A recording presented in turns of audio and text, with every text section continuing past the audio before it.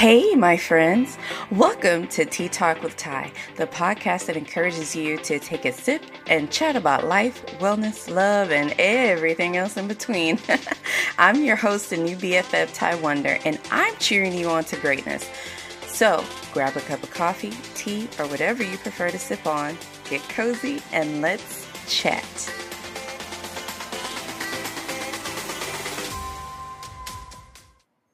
All right, welcome to Tea Talk with Ty. Today we have a very special guest, Kevin Millfeld. I had to make sure I say that right. Welcome, Kevin. Thanks so much for joining us today. Hey, it's my honor to be here. It's so good to connect with you after all these years. We have quite a history. Absolutely. So with saying that, we might as well go ahead and give a little bit of that history real quick before we get into anything else. You want to share it? Or do you want me to share it? Let's both share it. Let me hear your version. So my version, my ex-husband decided to, it was time for us to move from where we were in North Carolina and move to Virginia to play for a church. And I'm like, oh my God, wait, what? And I went one service and absolutely fell in love with the church, with the pastor, with the staff. And I grew. It was difficult to not grow attached to everyone involved inside of the church because it just felt like home. And then finding out that the pastor was a Marine and down to earth, it's just like, wait, what? So I absolutely adore your stand, your spirit, your realness. If you watch his social media pages, he's absolutely hilarious. Okay, one of his videos went viral. The one of the Corona ones he did went viral. It was pretty funny. But so that's been, oh God, that was before Talia was born. So we're talking over 10 years now. I just realized that. Yeah, it's been a minute. Yeah, and you guys were such a blessing there. And it was interesting because, I think if you were to walk in the doors of that place when you guys came, if you didn't see somebody like me sitting on the stage or whatever, you would look around, you would almost wonder, like, I wonder, what the color of the leadership is. That was a beautiful thing about that season of Strong Tower. It was almost like we were ahead of our time and able to be in a very racially biased city, Fredericksburg, Virginia, one of the bloodiest battlefields of the Civil War, where white people dress up on the weekends as soldiers in Confederate and Union uniforms and go out and reenact Civil War battles. It was just a very unique expression of what God is able to do if we let him do it in our lives. He's able to do it. And you have automatically a connection with you because of the Marine Corps kind of thing.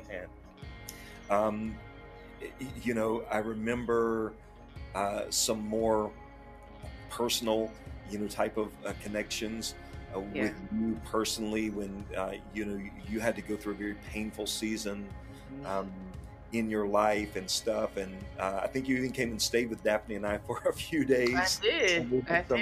It was a few weeks, actually. I was like, I know they're ready for me to get out their house. It was just a very unique and interesting time. So, I love you, and I'm happy to be on your podcast. I'm really grateful for your voice and what you're doing. So I'm ready to dive in whenever you are. Absolutely. And before we go any further, I must say I have had the toughest time with finding a church home because I compare every church and to Strong Tower and every pastor to you, and it's like, no, I can't do it. But luckily here in Charlotte we have Elevation. That's as close as I'm gonna get. And because Strong Tower to me at that season looked like the world. Yeah. There was a little bit of everybody there. And so that's kind of one of those things I've looked for. If I don't have it, it's like, no, that's not gonna work. So, but yeah, let's get into the interview now. It's so good to chat with you.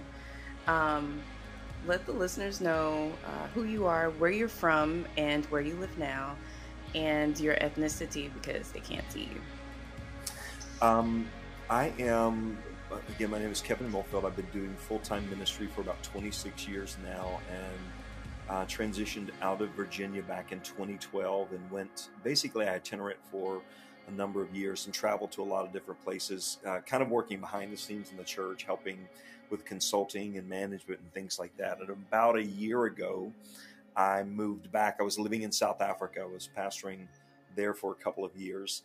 I moved back to the States and took the leadership of a church in Tallahassee, Florida, which is where I am now. So I'm the lead pastor of a place called New Hope Christian Center here in the Tallahassee area.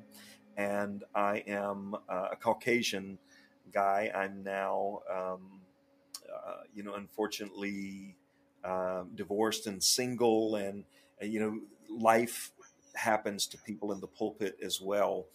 And so I think one of the reasons why I am passionate about being more authentic and more transparent is because so many times we try to sanitize our spirituality and what our appearances in the pulpit and things like that. So I would just say that I'm a real life preacher that struggles with things that are common to everybody, and just really passionate about some of the things that we are seeing happening going on in the world right now, and feel like we should be using our voices to make all the changes we possibly can until the world gets into a more accurate space of really just loving each other and accepting each other for who God has uniquely designed us to be.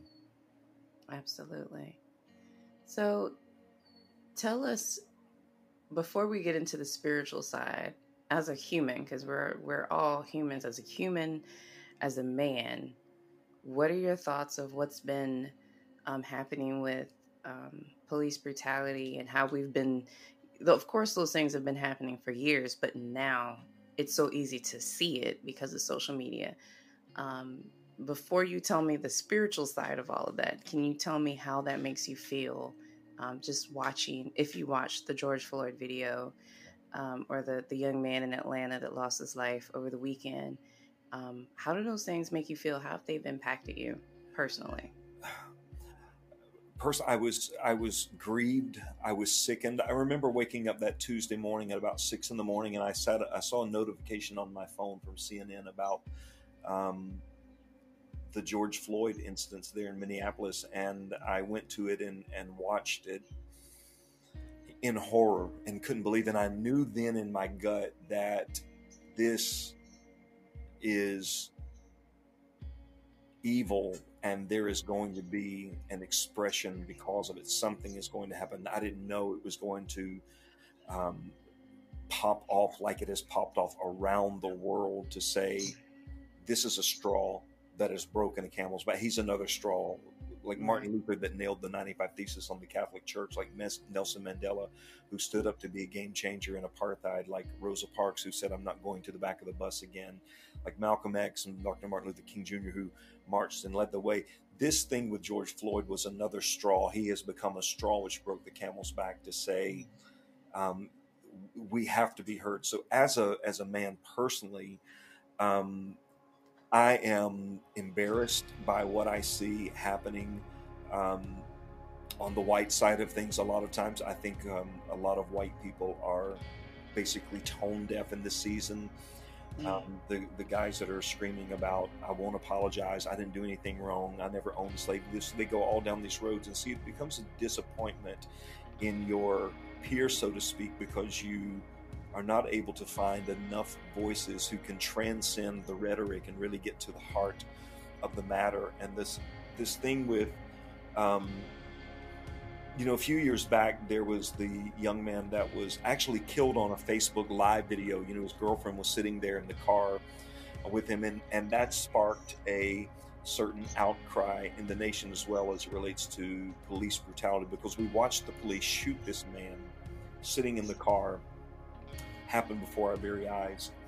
And at that point, I was, as a white guy, my first wife was Caucasian. I have 3 white kids. And at that time, when this happened on the Facebook, I was in that relationship with Daphne. And so I was raising Isaiah, who was black. Daphne was black. Her son was black. I was raising him as my son. And for the first time, I realized that I've never had to never crossed my mind to have a conversation with my children, my biological children, my white children. Never once did I think I should have a conversation with them how they should behave, respond, or react if they ever get stopped by the police.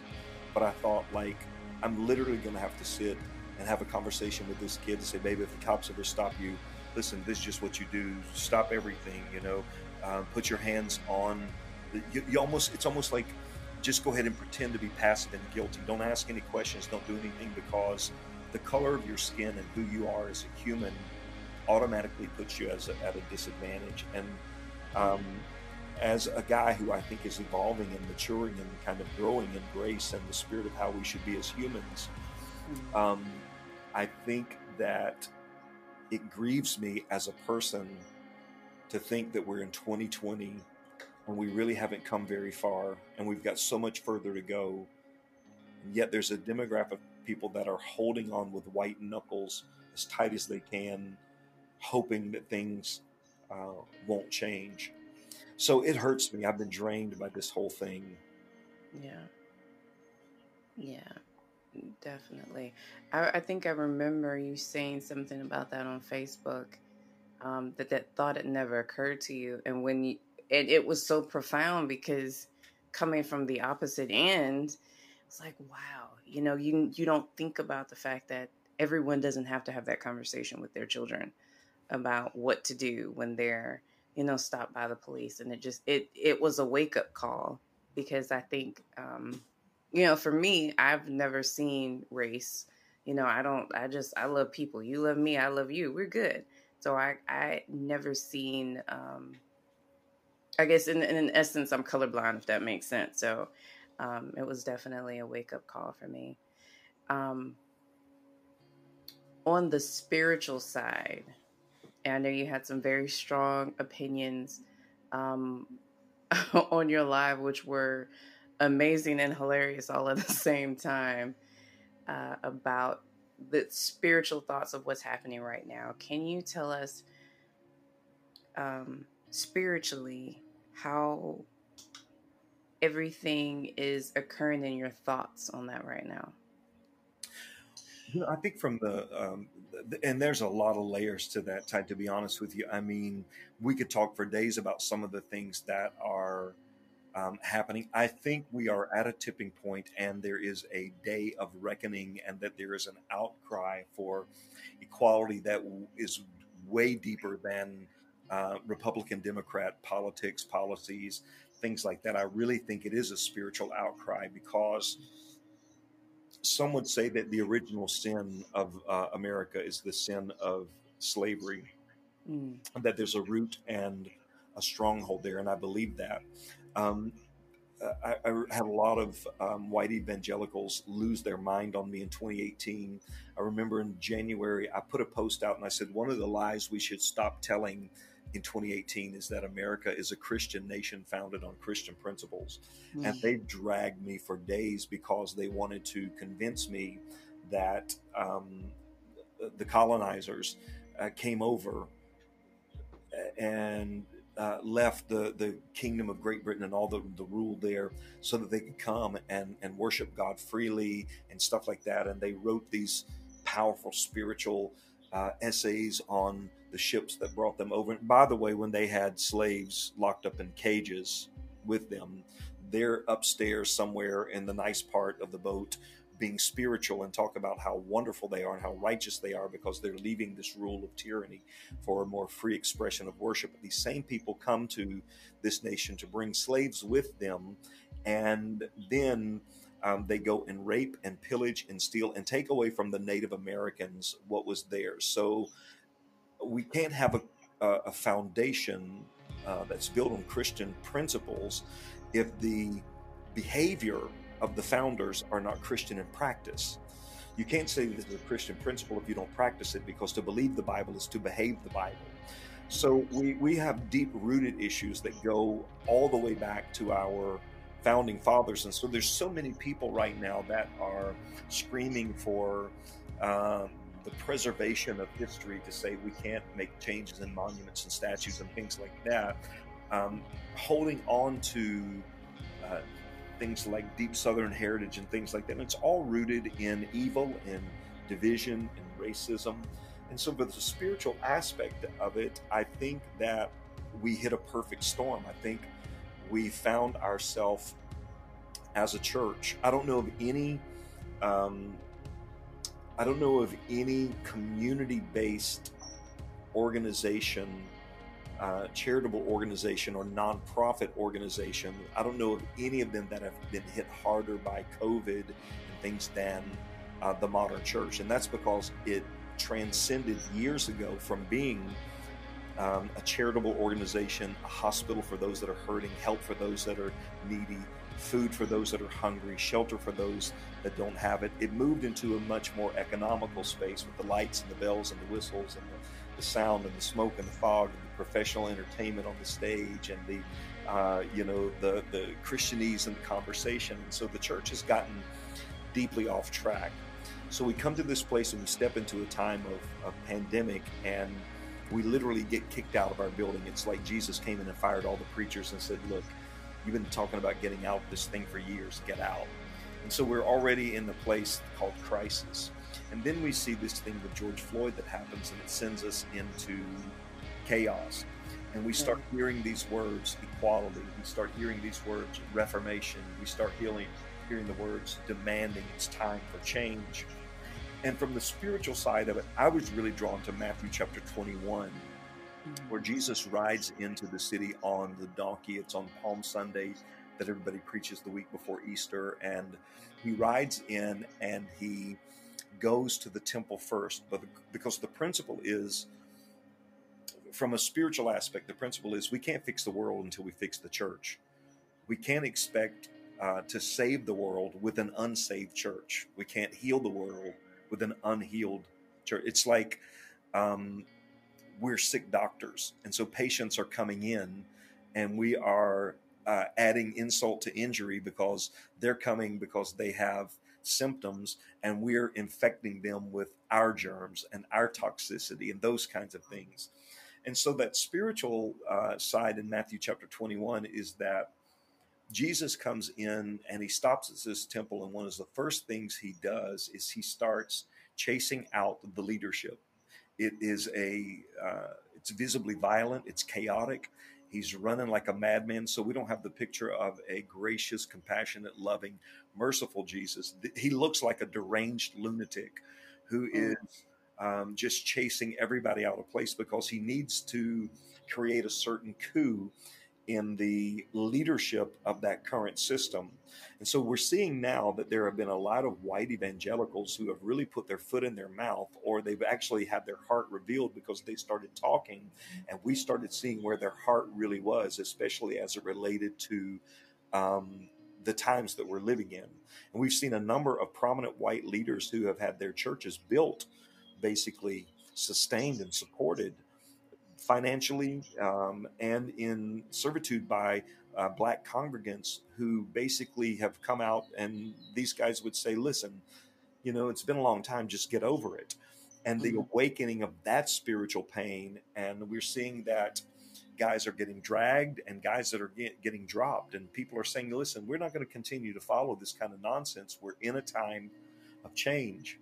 So Jesus comes in, kicks those guys out, and then he starts turning over the table. Obviously, a table in that setting was a place of business transactions because they talked about having money on it. It was a place where food is served, which represents your diet or the doctrine or what they're feeding you in this place. It's a place of common ground, commonality, where it's supposed to be holistic, that everybody can come and sit at the table and we talk about things that need to be talked about. It's a place of business transactions, negotiations, all those things. But he turns it over almost to say the way that this thing has been running, functioning, is inaccurate. So we need to overthrow it. It wasn't turning it around. He turned it over. He overthrew it. It is a takeover. The second thing he does is he kicks over the stools. Stool is the place which you put your foot on, which represents spiritually a place of authority. So it's a picture of him kind of uprooting the authority of those that were in leadership, and they were committed to continue business as usual and keep feeding the people the crap that they'd been feeding them. The third thing that he does is he turns over the tables then of the money changers and those that were selling doves. It's an interesting picture because up until that point, they were in the custom of the temple was Jewish letter of the law. So this is before Jesus goes to the cross. And so they're still under a system of sacrifice for sin. So they are living by an old covenant mandate that says, there's a particular sacrifice that if you steal something, you've got to pay for it. You've got to return not only what you stole, but you also have to bring to the temple a certain sacrifice. And depending on the level of sin, determine the level of sacrifice. So it might be a bull, a goat, a ram, a sheep, a pigeon, a dove. There were all kinds of things. But that current system had reduced everything down to the dove. The only thing that you were able to buy in that temple was the dove, which spiritually is the symbol of the Holy Spirit. So it's a picture of this church that's out there selling spirituality, selling the Holy Spirit to people, buying your way into miracles, and manipulating people to make them think that if they spend a couple dimes or give a couple dollars and they feel good in church, or they get an emotional charge, or they feel like their soul is washed from the sins of the previous week, then it's all good, and it becomes routine and business as usual. So I think the pandemic was designed to kick us out so that we can step into a place of reformation, so that we can come to an accurate model of what the church is actually supposed to look like, because we need the church in our society to be the leader of how the world is supposed to respond and react, and the church has lost its voice. So I think the spiritual awakening has been a very, very painful one, because it made a lot of people realize that they weren't accurate in the current space, especially for the people that we feel like we really need to reach for the future, because millennials are not coming to sit in our sanctuaries. If we're going to reach them, we have to reach them on their tablets and on their phones and in their social space and their peer groups. That's where we're going to have to minister to them. But we've been busy literally preaching to the choir for years. And so there was a major shakeup, right? And then this thing happened with George Floyd that causes a volcano, an eruption of equality, because people are already tired and exhausted by our current governmental leadership, which appears to be highly inadequate, almost irrelevant. Everything changes from day to day. There's a spirit of confusion, division, anger, strife in our nation that is unprecedented probably in our lifetime. And we have a void and a vacuum of leadership. And so we're seeing that we have a leader who willingly caters to his crowd and his crowd only. As long as I got who loves me, that's who I'm going to try to benefit and make sure they're okay. To hell with everybody else. And so when you find yourself in a world like that, it tells you that there is a deep need for spiritual reformation, which then transcends to mind reformation, because we can't truly be renewed in our mind without being spiritual, and which transcends down to the natural realm of reformation. And so I think spiritually, we really have to roll up our sleeves and doing what I do in my place in the church, to say, how have we failed our communities and our brothers and sisters? Why have we not been the voices to champion equality and racial reconciliation? Why do we wait for a pastor to commit suicide to talk about suicide statistics? Why do we wait for a George Floyd to be murdered in broad daylight to talk about it? Why weren't we more proactive when we saw the signs? coming time and time again. And I think the crack cocaine of the modern church is tradition and the way that we've always done it. And so um, evolution and progression spiritually requires us to let go of our sacred cows, the things that we've held on to, and the way that we've always done things, the disparities in race and in gender in the church. And so I think it's a spiritual wake-up call for the church. I also think that it's an interesting time that we are in because we're seeing a lot of things that are going on in the area of racism, and that trending topic right now has always been a huge one for this nation. And it seems like the voices for equality are getting louder and louder every time we see a scenario that demands it. And then what happens a lot of times is that we as Americans, we go and we protest for a little while, but then after a while we get tired. Right. We kind of give up and we just kind of let things go back to where they were. Spiritually, I hope we don't do that this time. I hope we stay the course and we continue to push this thing over the edge that says we've got to raise up a generation of people that, regardless of the color of their skin, the gender, their creed, their culture, their orientation, their sexual preference, or whatever, that we've got to put everybody on an equal playing field and give everybody the opportunity to have the same grace and mercy and the same rights to their choices that we have, whether we agree with them or not. So we have to mature spiritually to get to that place to realize that I don't have to agree with you to love you and to respect you. And that part of me loving you has to be willing to come into a place where I'm willing to listen to you. I'm willing to sit down and open myself to awareness, to your experience, so that I can bear your burden. So that when you rejoice, I can rejoice with you. But when you weep, I can weep with you at the same time. I think there is a day of reckoning that's coming to the church as we see it, and what's happening on the racial side of things. It's interesting because even with this George Floyd thing, we're seeing an outcry from the Black community to say to their fellow Black brothers and sisters, listen, leave those white evangelical churches that don't care anything about you. They've been saying for years that they won't say Black Lives Matters, but they say Black Tithes Matters.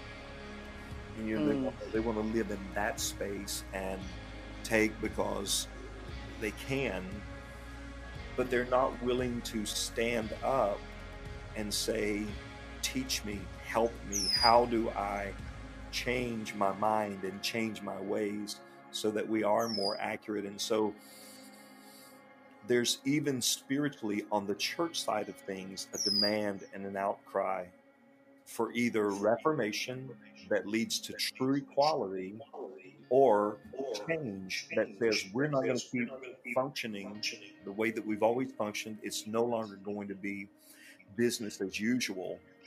So I think it is a chaotic spiritual season, actually. And I think the judgment is coming to the church. There's a scripture that says judgment must begin at the house of God.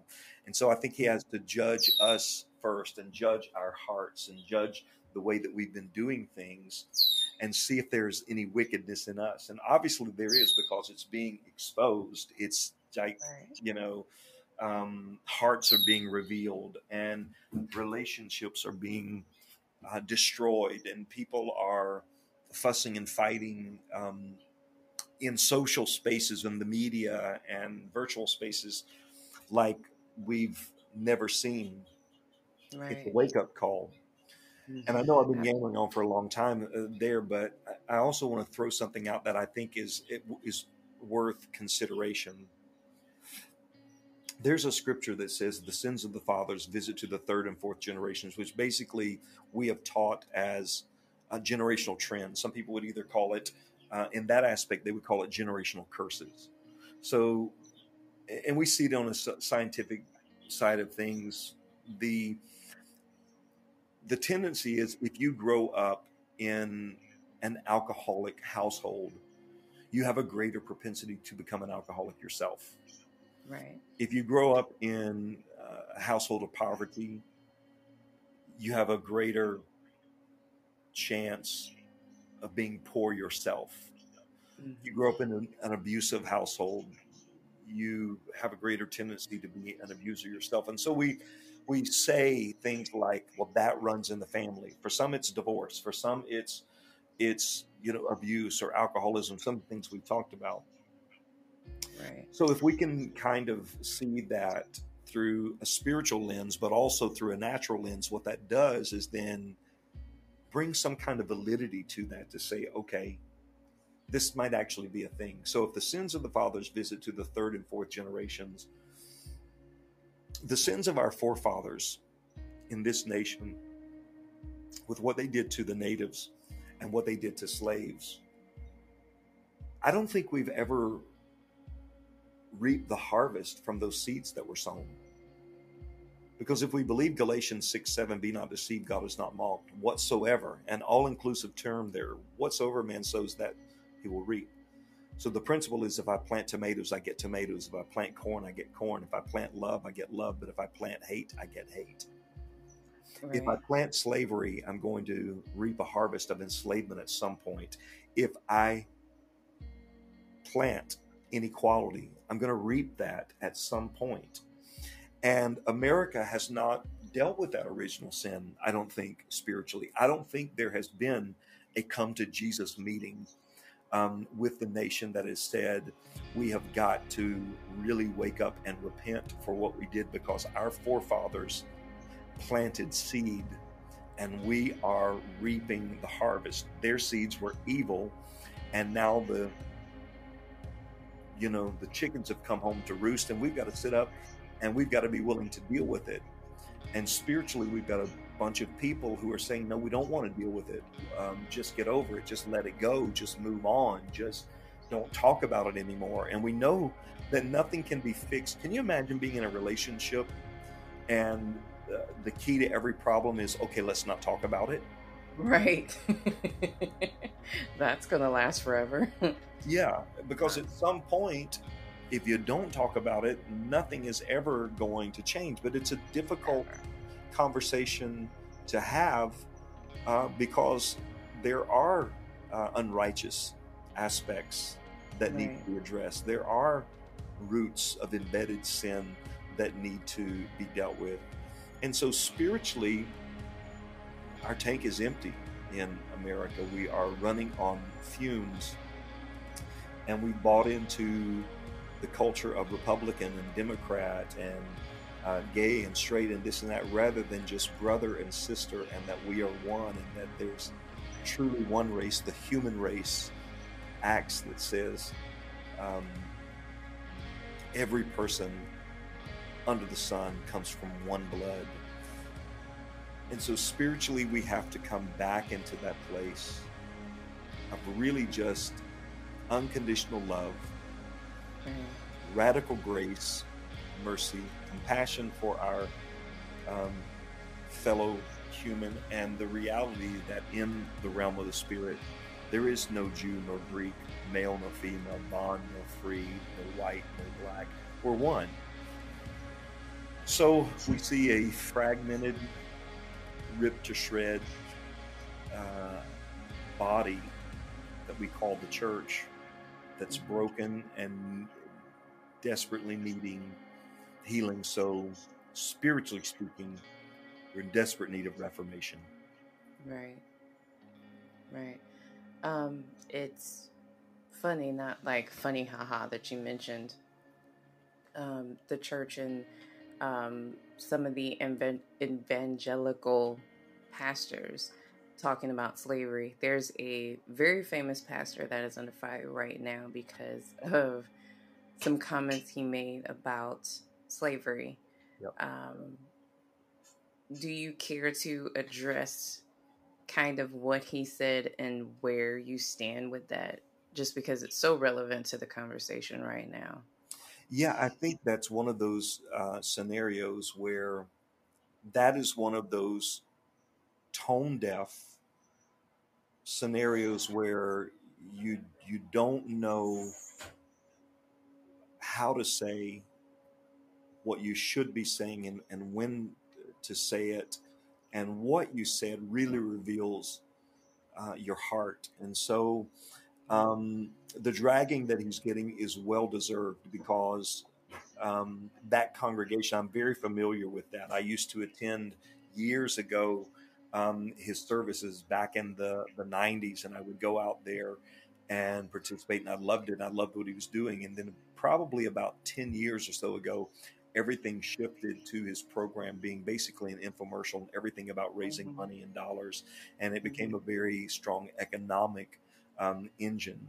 And so, in my opinion, he literally came out there and was one of the ones that said, basically, just get over it. He was almost championing our founding fathers to say, let's don't speak evil of their legacy, and vouching for them. Oh, you know what? They must have been good people, because at some point, because of whatever, they decided to give up their slaves. And he even said that this is one of the things he said, and I quote, he said, some of them even freed their slaves upon their death. And I'm like, wait a second. If I come to you and tell you that you're my slave but until I die, that's not freeing you. Not at How all. is that letting you go because you only go upon my death? It's just, this whole statement was weird and off, and I think was a bit arrogant to tell people how they should be feeling in this moment and what they should be doing. But it revealed the heart. And then the apology was almost worse than the statement, because the apology, I don't think, was sincere. I think it was damage control. I think it was because there were a lot of people who said, we're done. You start losing partners, you start losing dollars, and then you apologize because you're selfish, not because your heart has changed, but because now you realize the revealing of your heart is going to cost you. And so I think, and he's not the only one, there have been a few prominent white evangelicals who have stepped out there and made statements that really revealed where they are and their lack of being, this generation would call it woke. I'm like, man, you are Rip Van Winkle for real, because you are fast asleep, because you don't even know what the hell is happening in the world around you, and you're going to come out and tell people just to get over it and let it go, and let's not forget the incredible history. No, we have to revisit the spiritual history of this nation and deal with it on some levels, to say how we built this place wasn't right from the beginning, and at some point it's going to implode. And if we see it implode in our lifetime, why try to hold it together? Why not just tear the thing down and build it again? That's why even Romans says, don't be conformed to this world, but be transformed, renovated, renewed by the renewing, the renovation of your mind. Change by changing your mind. Do the hard work, uproot, tear out, pull out all of those systems of limiting thought that put people in different categories because of skin tones and things like that. Root that stuff out of your heart that's deep in there. And so I think that the wake-up call to guys like him is well deserved. I think people like that need to be put in check, because he's been benefiting from the Black church for decades. And then to realize that he has no real awareness of why Black people feel continually,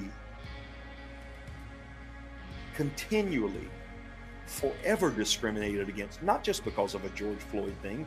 It's not like that is a random or isolated incident and everybody's just mad about that. It's those kinds of things that rip open a plethora of wounds and disenfranchisement and all kinds of things like that. And so I think he just doesn't get it and didn't realize that he can't come out there as a lecturer and tell people how to feel and stand up as a white guy and say, okay, basically it felt like to me, and this is me just being honest, it felt like to me he was saying, okay, black guys, just go home and behave and just settle down and just stop all this because you're going to tear up our nation, the good nation that we built for you.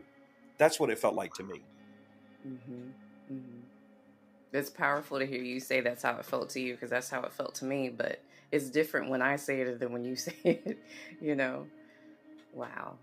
Yeah, there was, I don't remember who the pastor was, but there was an artist that was on a show recently, a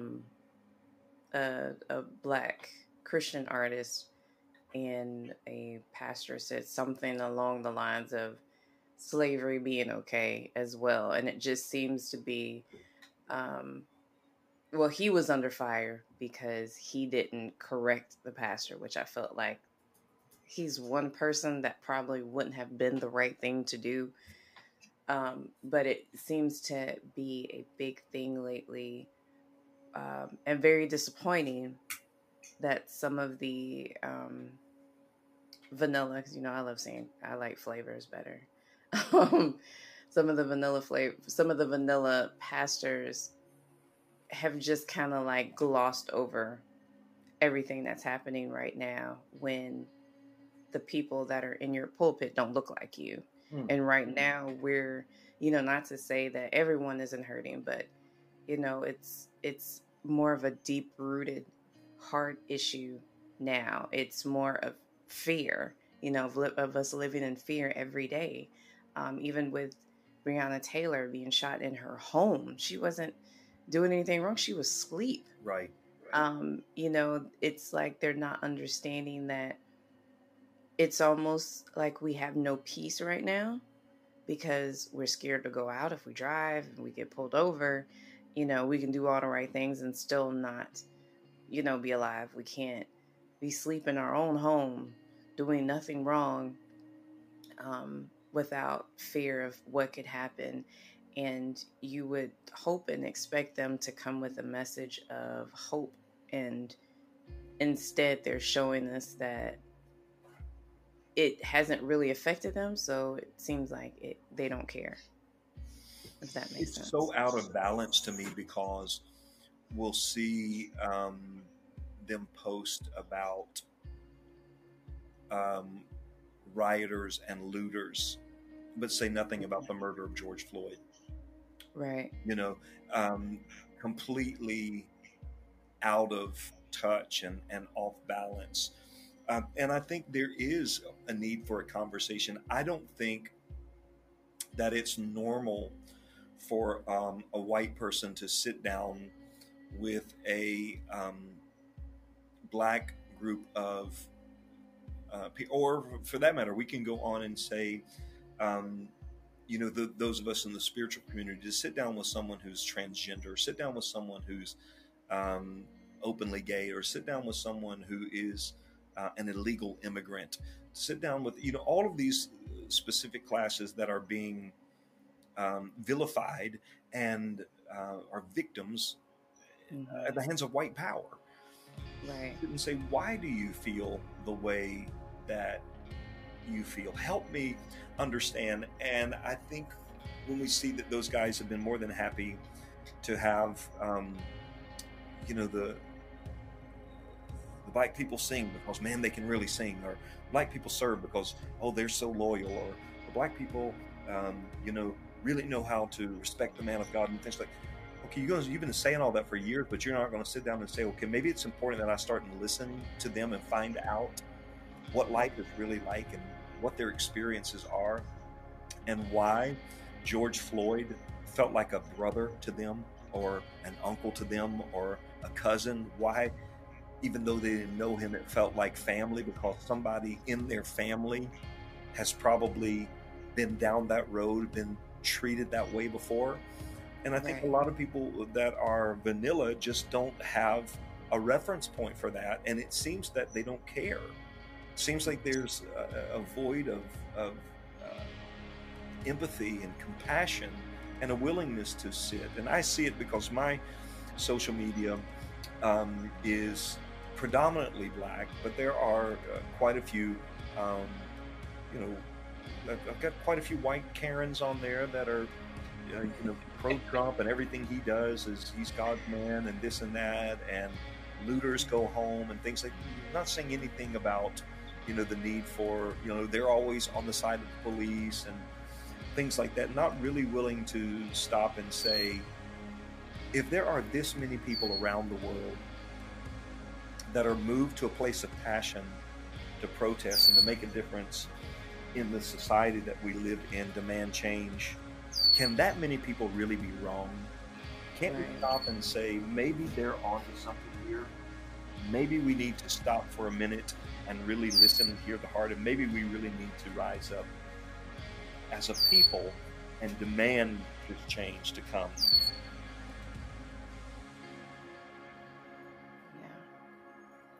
Yeah. Wow. Man, oh man. It's, sometimes you just have no words and just have to sit in the silence of how heavy everything really is right now.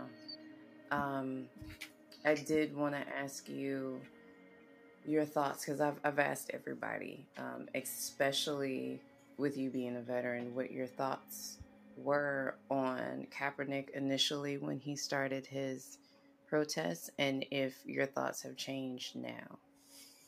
I got dragged for that one as well, because I put out a post when that happened, and my stance was on this.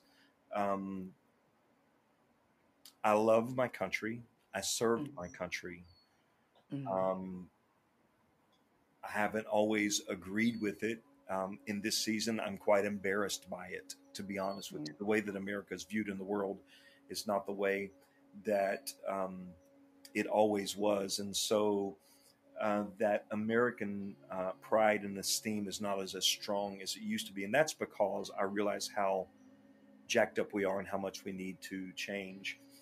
And my position was that whether I agree with him kneeling during the national anthem or not, it's not really the bigger issue. The issue is I fought for this nation, for his right to be able to do that. And I respect his right to be able to do that, because I also understood that there would be foreigners in that same stadium who weren't going to put their hand on their heart and sing our anthem. And it's not because they hate America or they're evil people or anything else. It's just like, they're not Americans. They don't have to buy into everything. They don't have to conform to everything that we're doing. And I think that now, with everybody that's coming out to say, hey, you know what? Doesn't matter whether or not we think Kaepernick was right or wrong. What we missed was his right. That's a good thing. That's one good thing about America, is that you still do have the right to be right or the right to be wrong. But at the end of the day, you have the right to do that. And I think it should have been protected from the jump, especially when you make it clear to say, this is why I'm doing this. It's not, doesn't have anything to do with me disrespecting Old Glory. What this has to do with is me saying that we're not a glorious people. We can wave our flag and our banners, and we can sit here and we can pretend like everything is good, and we can go on with our day and watch millionaires chase each other up and down the field for a ball. But why don't we remember that there are people outside of the stadium that are being shot and killed and mistreated by a system that still has strong holds of white power and oppression, and the day needs to change. So I supported his decision to do that. Right. I love it. I know you talked about it in your live, but if you don't mind, you touched on the removal of the statues and your thoughts on people, mostly of vanilla flavor, who were offended by hearing the term Black Lives Matter. Would you mind touching on that so the listeners can hear it as well before they go to your live? And then hopefully they'll go to your live. Well, I think, the real gist of that was for me to say that there is a spiritual significance to monuments or memorials. Whenever you would see them built in the Bible, it was where God would say, build an altar here so that you'll remember what I did. And so that when you bring your children around, you can rehearse in their ears what I did in this place. And so it became a testimony to God's faithfulness, to God's goodness, whether it was the stones in the Jordan River or an altar at Mizpah, wherever it was. God would say, mark this moment, build something here as a reminder of what happened so that you don't forget. Because in that time, we're declaring the word of God, the will of God, from generation to generation. They were passing it down through stories and through metaphors and through their history. And so we see that there are these strategic Confederate icons or images. I call them in the live graving images that are erected in places to pay homage or to give honor to people who were Confederate generals, slave owners, bought and sold people, treated them like animals and dogs. And I don't think that there's a place in a current, modern, evolving society to honor places, people like that. And I compared it to the same people that cheered when we pulled down the statue of Saddam Hussein. A bunch of white evangelical Republicans were jumping up and down, dancing in the streets when they saw Saddam fall. They were happy. They were like, yeah, let's hook the chains up to the tanks and let's pull him down. But you go take one of their Confederate generals and all of a sudden they get their feelings hurt. What's the difference? Both were oppressors. Both had dictator tendencies. Both abused and mistreated people. Both killed people and bought and sold people, enslaved people. So it's the hypocrisy of championing one and criticizing the other. And I think it was me simply saying that we know that taking these down are not going to sanitize our history. You can go find it in a book, but you don't need those kind of reminders. And I was looking at the hurt factor in that.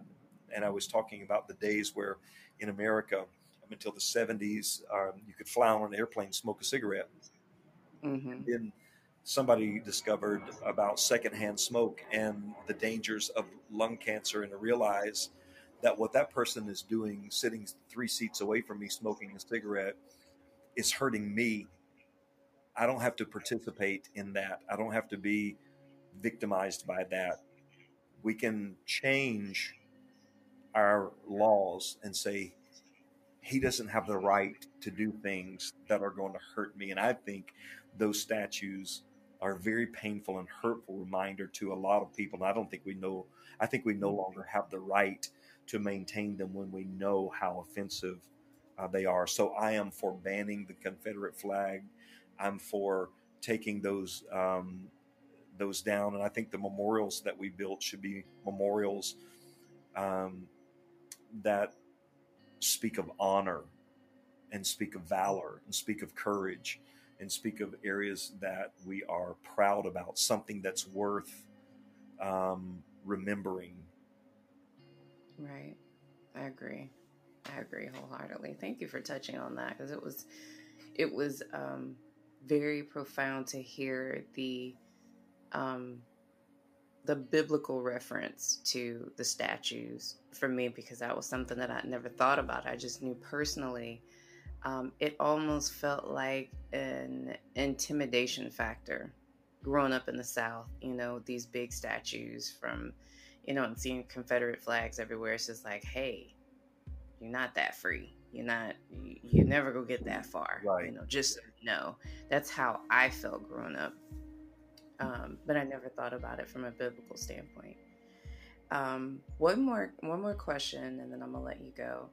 A good friend of mine, Aaron, that is of Vanilla Variety in Augusta, we were having a chat about everything going on, and she said, well, Ty, I just don't I don't know what to do. Like, I keep praying because I don't know how to help anything right now. I don't know how to, um, she doesn't know how to approach um, Black and brown people right now. Like, she's like, I don't know how to help the cause. I just know my heart is hurting, and I just keep praying for God to show me what to do.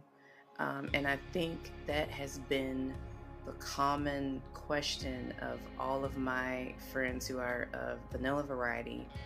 They're just saying, I don't know what to do. Um, how do you think you being a champion for the people, for righteousness, um, for love, how do you feel like well, let me not say we, how can my friends of vanilla variety, how can we reach across and understand each other and help heal each other in this difficult time? Do you have any ideas about that? I do. I think that she's off on the right foot, and that is by, rather than making statements, ask questions. Ask people, how can I help? How can I get involved? I do know that, it's some white people are afraid of pushback if they even go and type Black Lives Matters. They're afraid of what that's going to mean. The people are going to get in their inbox, and the hurt or whatever is going to be offensive to certain people that they're connected to. So they're a little bit cautious about that. And I wouldn't even say necessarily be bold and go ahead and type it anyway. What I would say is that you probably should type it, but if that's where your activism stops, it never really started. It takes more than just saying something on a video or typing something on the screen. There's no reason why Caucasian people can't contact Urban League. They can reach out to NAACP. They can reach out to equality organizations in their neighborhood. They can go to the meetings. They can show up as a supporter. They can come and they can find leadership or people and say, I don't know what to do or how to do it, but I want to help. I want to learn. What can I do and how can I be involved? And then get active. Get active in a pro-Black organization. And they should not be afraid of that term pro-Black, because pro-Black doesn't mean anti-white. It just simply means that we need to pour a little bit more effort into our ideology and to make sure that Blacks in this nation do at some point come to a place of equality. And so I would encourage activism, the protest, and to get involved and stay a part of the conversation, volunteer, find out where there are needs in the urban community and go start meeting those needs, and do it with a humble heart, not out of pride, not out of arrogance, not that I have something to offer you, but truly to say, I'm here to serve. Key. How can I serve? How can I wash your feet in this season? How can I help bear your burdens? I think that's a great place to start for people who are Caucasian. Get involved in something that doesn't look like you. I love it. I love it. Well, before we close out, would you mind closing us out in a word of prayer? Absolutely. Father, thank you so much for this time today and for all that will hear this podcast. I pray that they would not hear just the voice of myself and Ty, but they would hear your heart, Father, and that it would be revealed. I pray that you would heal our land and help us. It's obvious that we are desperate for your guidance and for your wisdom.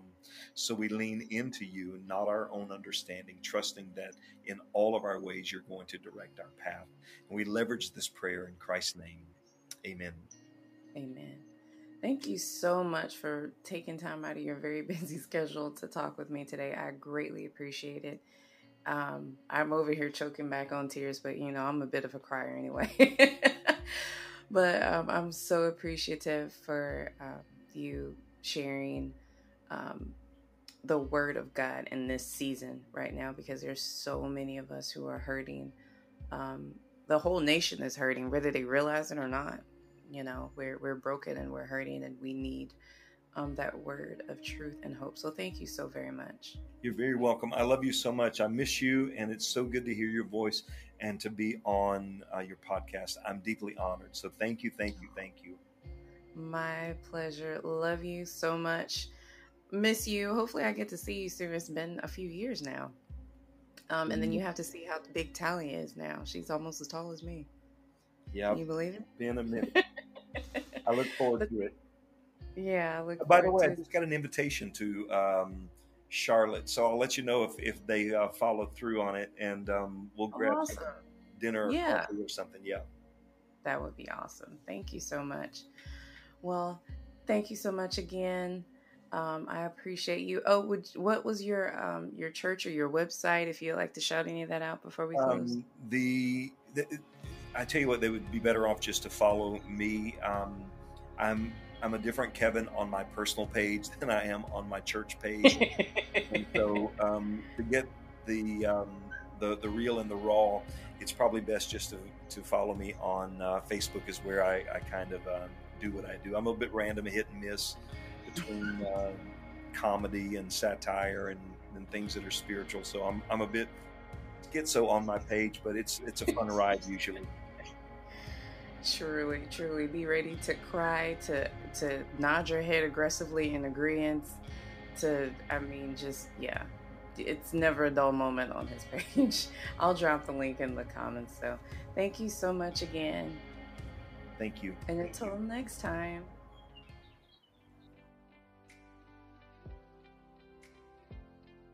Thanks for joining me this week on Tea Talk with Ty.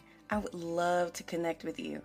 I am on all social media platforms at I am Ty Wonder, and online at tywonder.guru.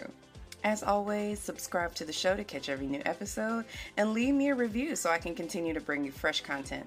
See you next week.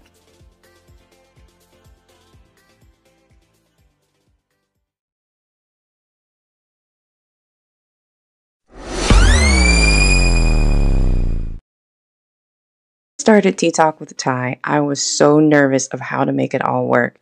But let me tell you about the program that made it so easy for me. It was Anchor. If you haven't heard about Anchor, it's absolutely the easiest way to make a podcast. Let me explain. First of all, it's free 99. You can't beat free 99.